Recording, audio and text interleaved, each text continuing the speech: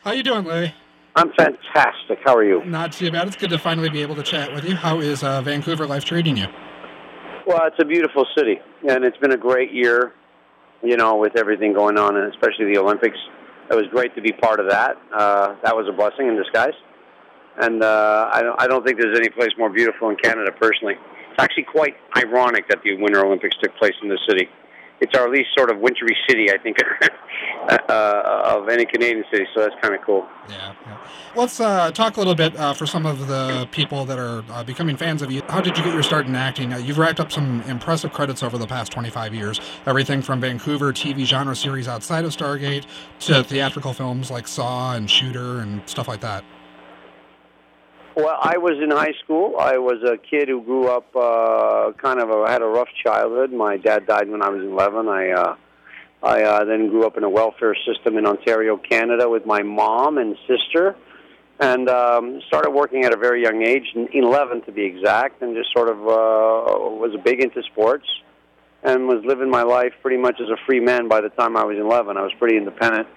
And unbeknownst to me, growing up in that community, I just sort of was immersed in multiculturalism to a degree that probably was different in the sense that I literally would stay with different families for periods of time, different cultures, different aspects. And I'm only telling you to give you that kind of a backdrop into what I think eventually one thing led to another.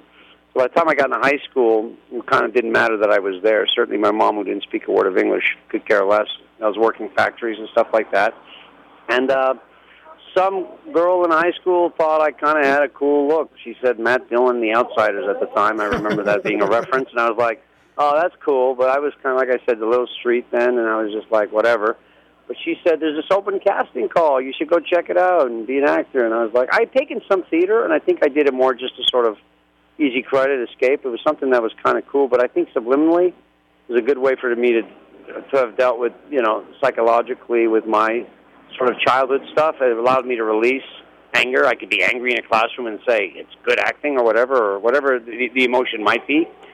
And I went in, and it was a woman named Diane Pauley, who's Sarah Pauley's mother, casting it, and it was a film called Return of Billy Jack. Mm-hmm. And from that audition, I got this one-day part, but I also got this casting director to say, I'm going to get you an agent. And that was Toronto, 1984, I believe. Might be 6, I think. And from then on, I just sort of have been doing it ever since and learning it in a very blessed way, which is falling on your face right on film and, sucking away and gradually chipping away and having... And the thing, again, I told you why growing up in the multicultural, I think the biggest strength that I've had is been versatility and the ability to sort of do very different types of films and genres, which is still my favorite thing. It was always an escapism for me. Right. And that's my personal favorite. My actors, I'm not big on the celebrity/personality actor. I'm a big fan of the Meryl Streeps and the De Niros and the Pacinos, who, although they've become sort of archetypes of themselves at this point, they've well deserved it, in my opinion. Right. They were brilliant and are brilliant actors who certainly showed a lot of range in their career. And that's always been my personal template for why I wanted to be an actor. And at some point along the way, it went more than just going, hey, look, now I'm making some money. I can actually take care of my mother and get her out of the ghetto and all that stuff. And it became about, wow, I can actually make an impact with my work. I can be part of something that makes a contribution to society. And that's sort of another thing that I try. Certain roles, I try to explore certain aspects of humanity. With the young thing, I was thinking about it even today. It's the idea that there's a certain percentage of people out there who are beyond sort of in an unhappy state with their job, with their life, with their soul. There's something inside of them that's been deadened, and it's you get up and you still have to get up and you still have to do your thing, but something's missing, and it's all about a person trying to find that spark, that reignition that we all are able to find and have the ability to, and what that process is.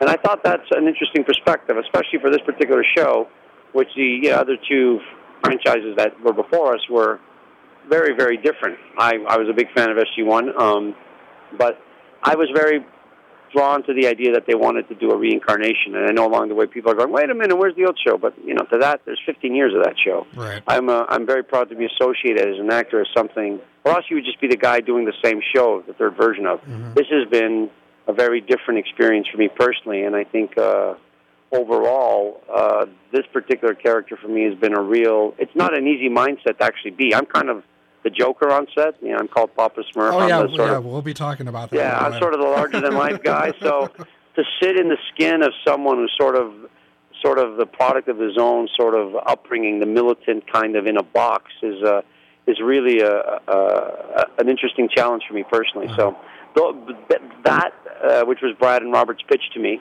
that would be the concept of the new Stargate, and the name Robert Carlyle were the two things that drew me to the show. Right. You've done, like I said, mainstream roles, and you've also done genre roles, but having spent so much time in Vancouver on the different series that you've been on besides Stargate, do you tend to gravitate either way in terms of the roles that you choose to do? No, I'll be very, very honest. My career has not been one of picking and choosing. It's been about a kid who goes into audition and gets the role. Very few things have been sort of handed to me, and so I'm not in that position where, I'm an actor, trying to make a living.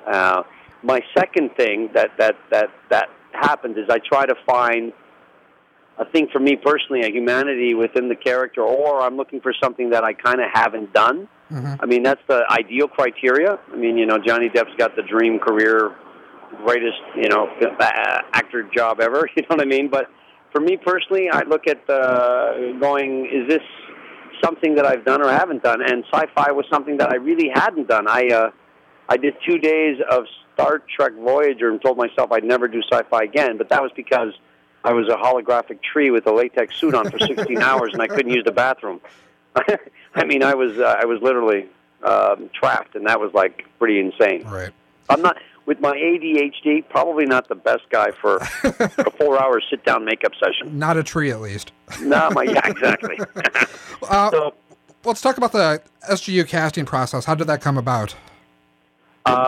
This came out during the pilot season, and I got a call about it. I actually went in my first audition quite ill and thought, well, that'll say goodbye to that one. And then they said, well, no, we're going to bring you back in. I came back in for a second audition, and then I tested. And I tested with Robert Carlyle and I guess against 3 other guys. But it was interesting because I have a whole Vancouver story, which was like I'm also one who's fairly, I'm spiritual, and I was like, I need some sort of sign because I had just spent 5 years in Toronto going through a custody battle for my son, who I now have full custody of. I was sort of had not worked in 2008. It was kind of a rough year, and it was time to go back to LA because I had my son now, and it was like, this is where you got to be. So I had just been down there for 3 months, and then this audition came up, and I was like, I need some sort of thing that I could be here, and do I want to stay in LA and take my son into school and now move him, all that kind of stuff. So when I first came to Vancouver, and I think it was like I did 21 Jump Street here back in the day, and as a city, I fell in love with it immediately, and I was like, this would be such an awesome place.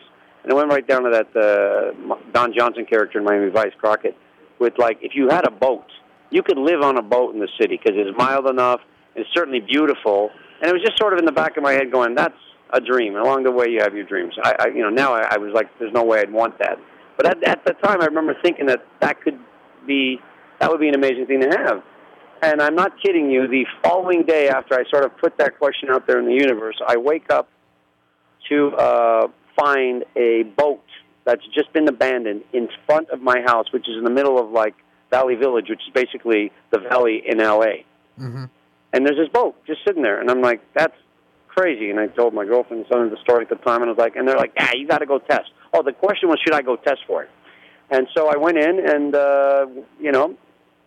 I had a great time with Bobby and loved when they sat me down and told me the type of show they were going to do, the style of the filmmaking and things. And I was like, yeah, that sounds amazing. And I think I had to wait over a week before I actually found out, and it was around the Christmas time. So it was great to be cast in it.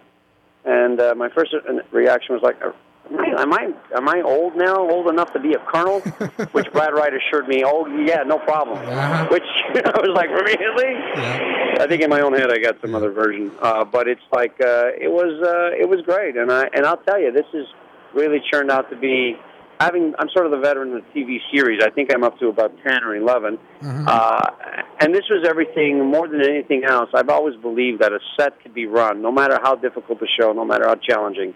You can be on a set which is a family, which is no egos, which is people working together, enjoying themselves, knowing it's not brain surgery, and just doing the work. And it really is the first time where from every department, it's been, that's been the gift. That's something I actually believed in, because I've had experiences along the way which that certainly wasn't the case. To have that all come together and to have this group of people has been like, I can't tell you anything but just to say I know how blessed I am to be part of this family. And I think part of that is that Brad and Robert had this family for a very long time. I mean, to have a franchise of any sort for 17 years in this business is, quite the feat to begin with. Right. So there's this built-in family that we were all blessed to come and be part of, and then this new group of people, this cast, are terrific. And it starts with Robert Carlyle's number one on the call sheet, being the most humble, giving, thoughtful man, and from that he's just the brilliant actor that he is. So that's a gift. We're just a short time from season 2, but let's just briefly chat about Young and season 1 as a whole. Looking at his journey from Air Part 1 to Incursion Part 2, what plot and character developments were you happy with? How would you like to see him fleshed out? Or, if it's easier for you, how stressed is Young at, having to keep this tenuous military-civilian peace going 24/7? Well, I think what I do love is the dimensions and the layering of all the characters, not just Young, but for Young specifically. The challenge is, I think that you are on this particular spaceship going, it's not some gleaming, shiny, fantastic, futuristic, fun place to be, really.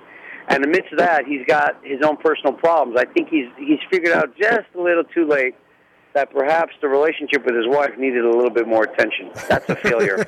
He figured out just a little too late that he would have loved to have been a dad, and maybe the baby and what that represents, that new spark, that's what I was talking about in the beginning.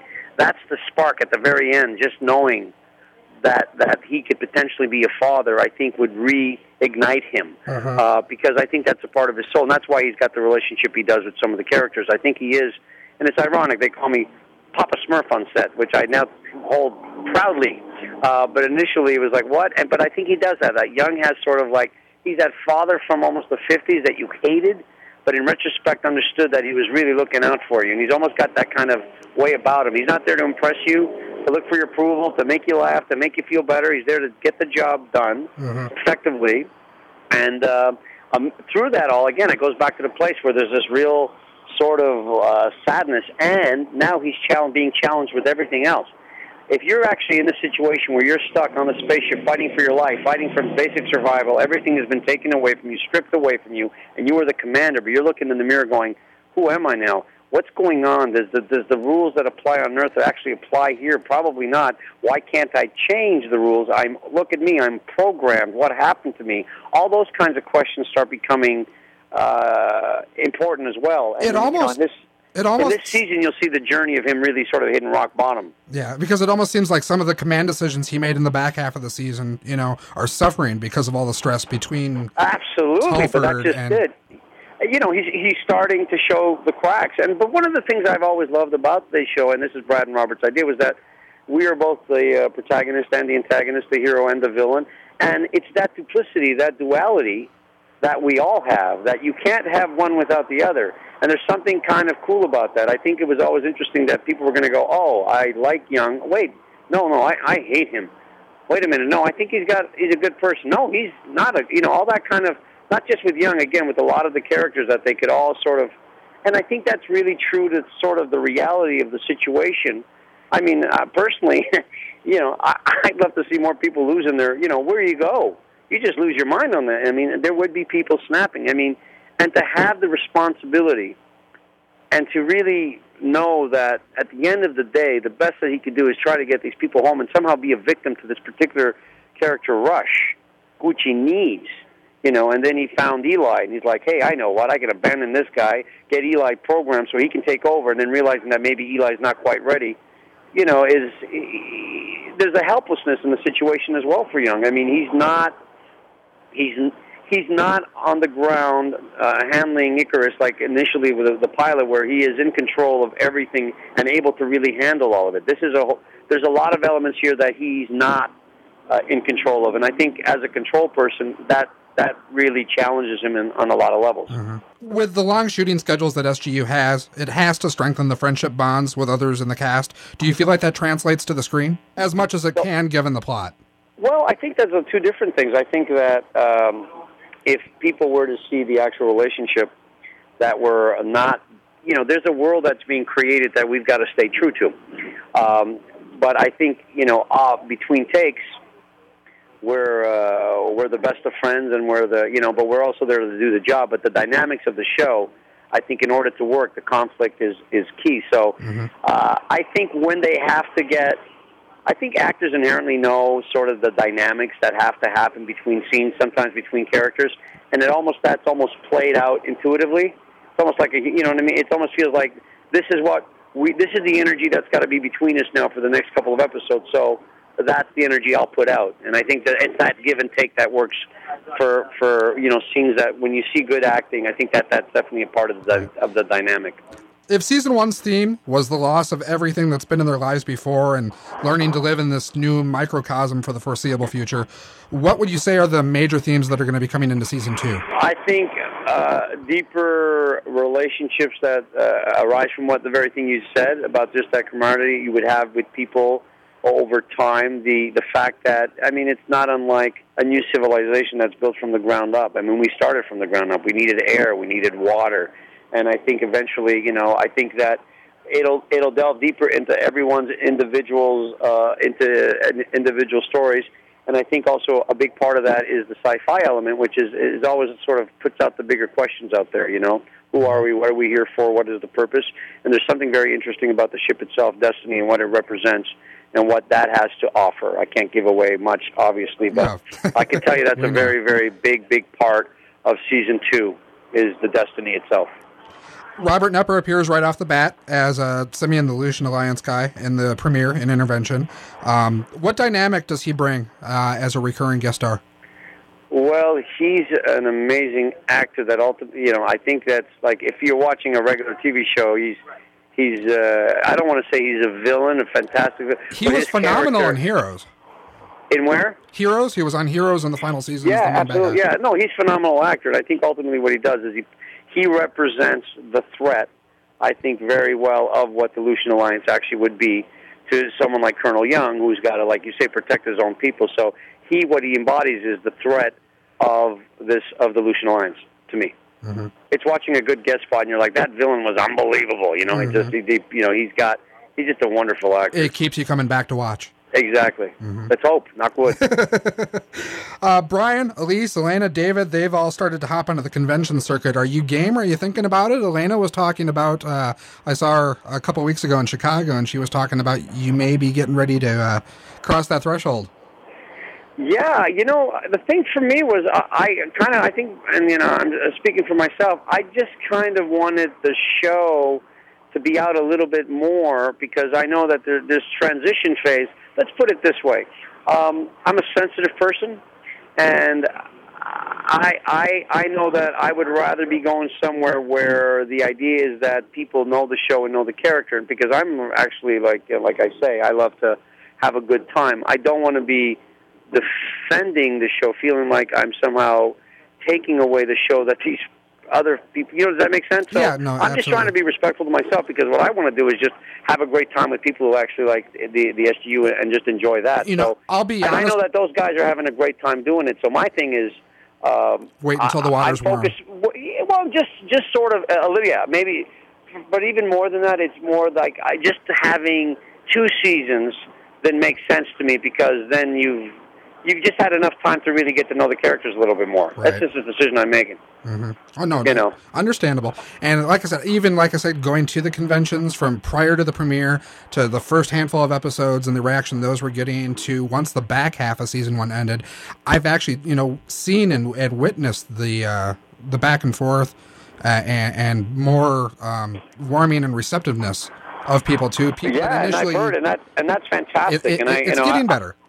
Yeah, that's fantastic. But again, I think that part of it is this show is a drama set in space. Mm-hmm. We're not going to go up and we don't have oh look, he's dressed up as an alien from that episode.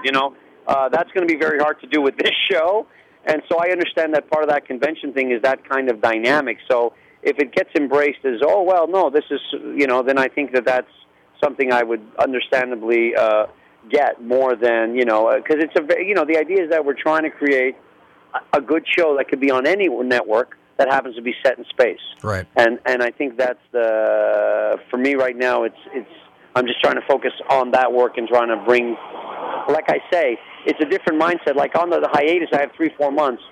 I'm going to have a great time. When you're doing the show, there's a part of you that has to sort of embody the headspace. Exactly. And that's part of it, too. So breaking that and going away on a weekend and going to go, hey, let's, I'd love to do some karaoke with the fans. Yeah, that would be awesome. Yeah. Bowling, karaoke, I'm all about it. Let's go on a bike ride, everybody. Yeah, rock Scrabble band. in the board, yeah. Oh, yeah. Scrabble, let's play some charades. Mm-hmm. It'd be fun. Brian loves the rock band, I know that. Oh, yeah, that's right. Yeah, I was kidding. That's hilarious. We'll wait and see on that. Yeah. If you have been known kind of as the Joker on set here and the most unlike your on-screen persona, are there any pranks that you've pulled that you'd be willing to share? Well, we had the fart machine for the entire pilot, and Elena and I it was just great because I set it up everywhere over the gate room. So as people came through, away it went. And me and Elaine were just laughing our butts off. And what's amazing about her is we must have been there for 15 hours that day because it was the pilot and it took a little longer. No matter how many times I pressed that button, she would laugh the cutest giggle ever. Mm-hmm. And I couldn't stop pressing the button just to hear her laugh. So that's one prank that's awesome. And it's come back. The greatest prank on Bobby came in one day. And some people from a different department had pulled it's like what looked like surveillance cameras everywhere in his trailer. And he was paranoid. And he was like, dude, there's surveillance. I'm like, what's going on? And so then I went into the wardrobe trailer, and I realized that they were the people pulling the prank. And they had not only set up the cameras, but they had set it up so they had monitors in their room. Mm-hmm. And they had actually had an image that they had taken a picture of and put it on the computer, but it was just one image. But it looked like it was actually playing. Right. So I then said, okay, I'm in. So I went to grab Bobby at some point. I said, Bobby, I figured out where the stuff, they're spying on you. They can see you when you change and all that. I'm like, well, he's like, what are you talking about? I go, tell him. And I took him into the trailer and I let him see all the surveillance equipment they had set up. And he's completely potted for a couple of hours. And we just kept it going and going and going to the point where I was like, don't tell him. And they ruined it because they were like, they let it. I wanted to go all day with it. But it's the constant in and out. I mean, one of the things that we love to do is to go from I'll be doing Ace Ventura Pet Detective just before. And I think the cast gets a kick out of just like the immediate shift. Mm-hmm. Like I said, it's such a great group and a family. And during the whole World Cup soccer, that was the other event that took place this year in Vancouver, which is an amazing place to be, was that Bobby and I decided to red card and yellow card people all along. Oh. So, if any appropriate comments or anything that was, red card, yellow card, that was some of the fun stuff we had. But we just really, I think, feel like we have a place to come to that's a safe environment, an environment that makes us, and that's such a key thing. It's not always the case. You always feel, not everyone makes you feel comfortable. Right. And these guys, Brad and Robert, are true professionals, and I think we're so grateful and blessed. I'm just blown away by their, I mean, just to have employed a province, this particular, with this franchise for as long as they have. I mean, again, I can't say it enough. I just think it's just not, it's unheard of. Mm-hmm. You got back from summer hiatus about 4 weeks ago or so. Did you get a chance over that time? Did you take it to relax, or did you work on any other upcoming projects that we might see? No, I do something called Camp Data. Okay. Which I've been doing with my kids since I got divorced, since they were 8 and 2. They're now 17 and 11. And this year we did a cruise to Alaska, and basically I spend 24/7 with my daughter. I have full custody of my son, but my daughter comes in for the 5 weeks, and I spent the entire time with her, sleeping in a tent and just bonding with that beautiful little girl who's my princess. And I just that's the gift. That's the gift of being able to, like when you're the enjoyment to be able to be blessed enough, and I'm very aware it really is something that it comes and goes. That's the profession that I've chosen. Right. So the idea is that when it does come, that you're able to enjoy it, and that's what I certainly did this summer. We had a great summer, and the Cantata was the best it was ever. I can say your kids are extremely cute. I actually have the Blu-ray of 1.5 where it has your featurette where it talks about your day inside your trailer and all the pictures that you have up of them. And oh, right. Yeah. Yeah, I haven't seen any of that stuff. Absolutely. Oh, yeah. Yeah, they're just great kids. I mean, they really were responsible for a lot of my sort of character today, and that's another gift. And you're sort of, in your 20s, you're like completely unaware all that stuff and what kids can do to you. So it's I love being a dad. Yeah. Any message that you want to give to fans of the show? Ones that are, I just want to say, on behalf of myself and the entire cast and the crew in this group, we can't say thank you enough for giving us a chance and sticking with something that I know is probably a little different for them. For those who have stuck it out and have grown to like it, we say thank you. And I think there's something wonderful in about not just bringing Stargate, but this genre to a wider audience, because I think it can touch people in a way that is not necessarily true of every show. So I think that they're trying to create that is an awesome challenge and feat, and I think that we're being supported by the fans is just, we can't be grateful enough. A big thank you.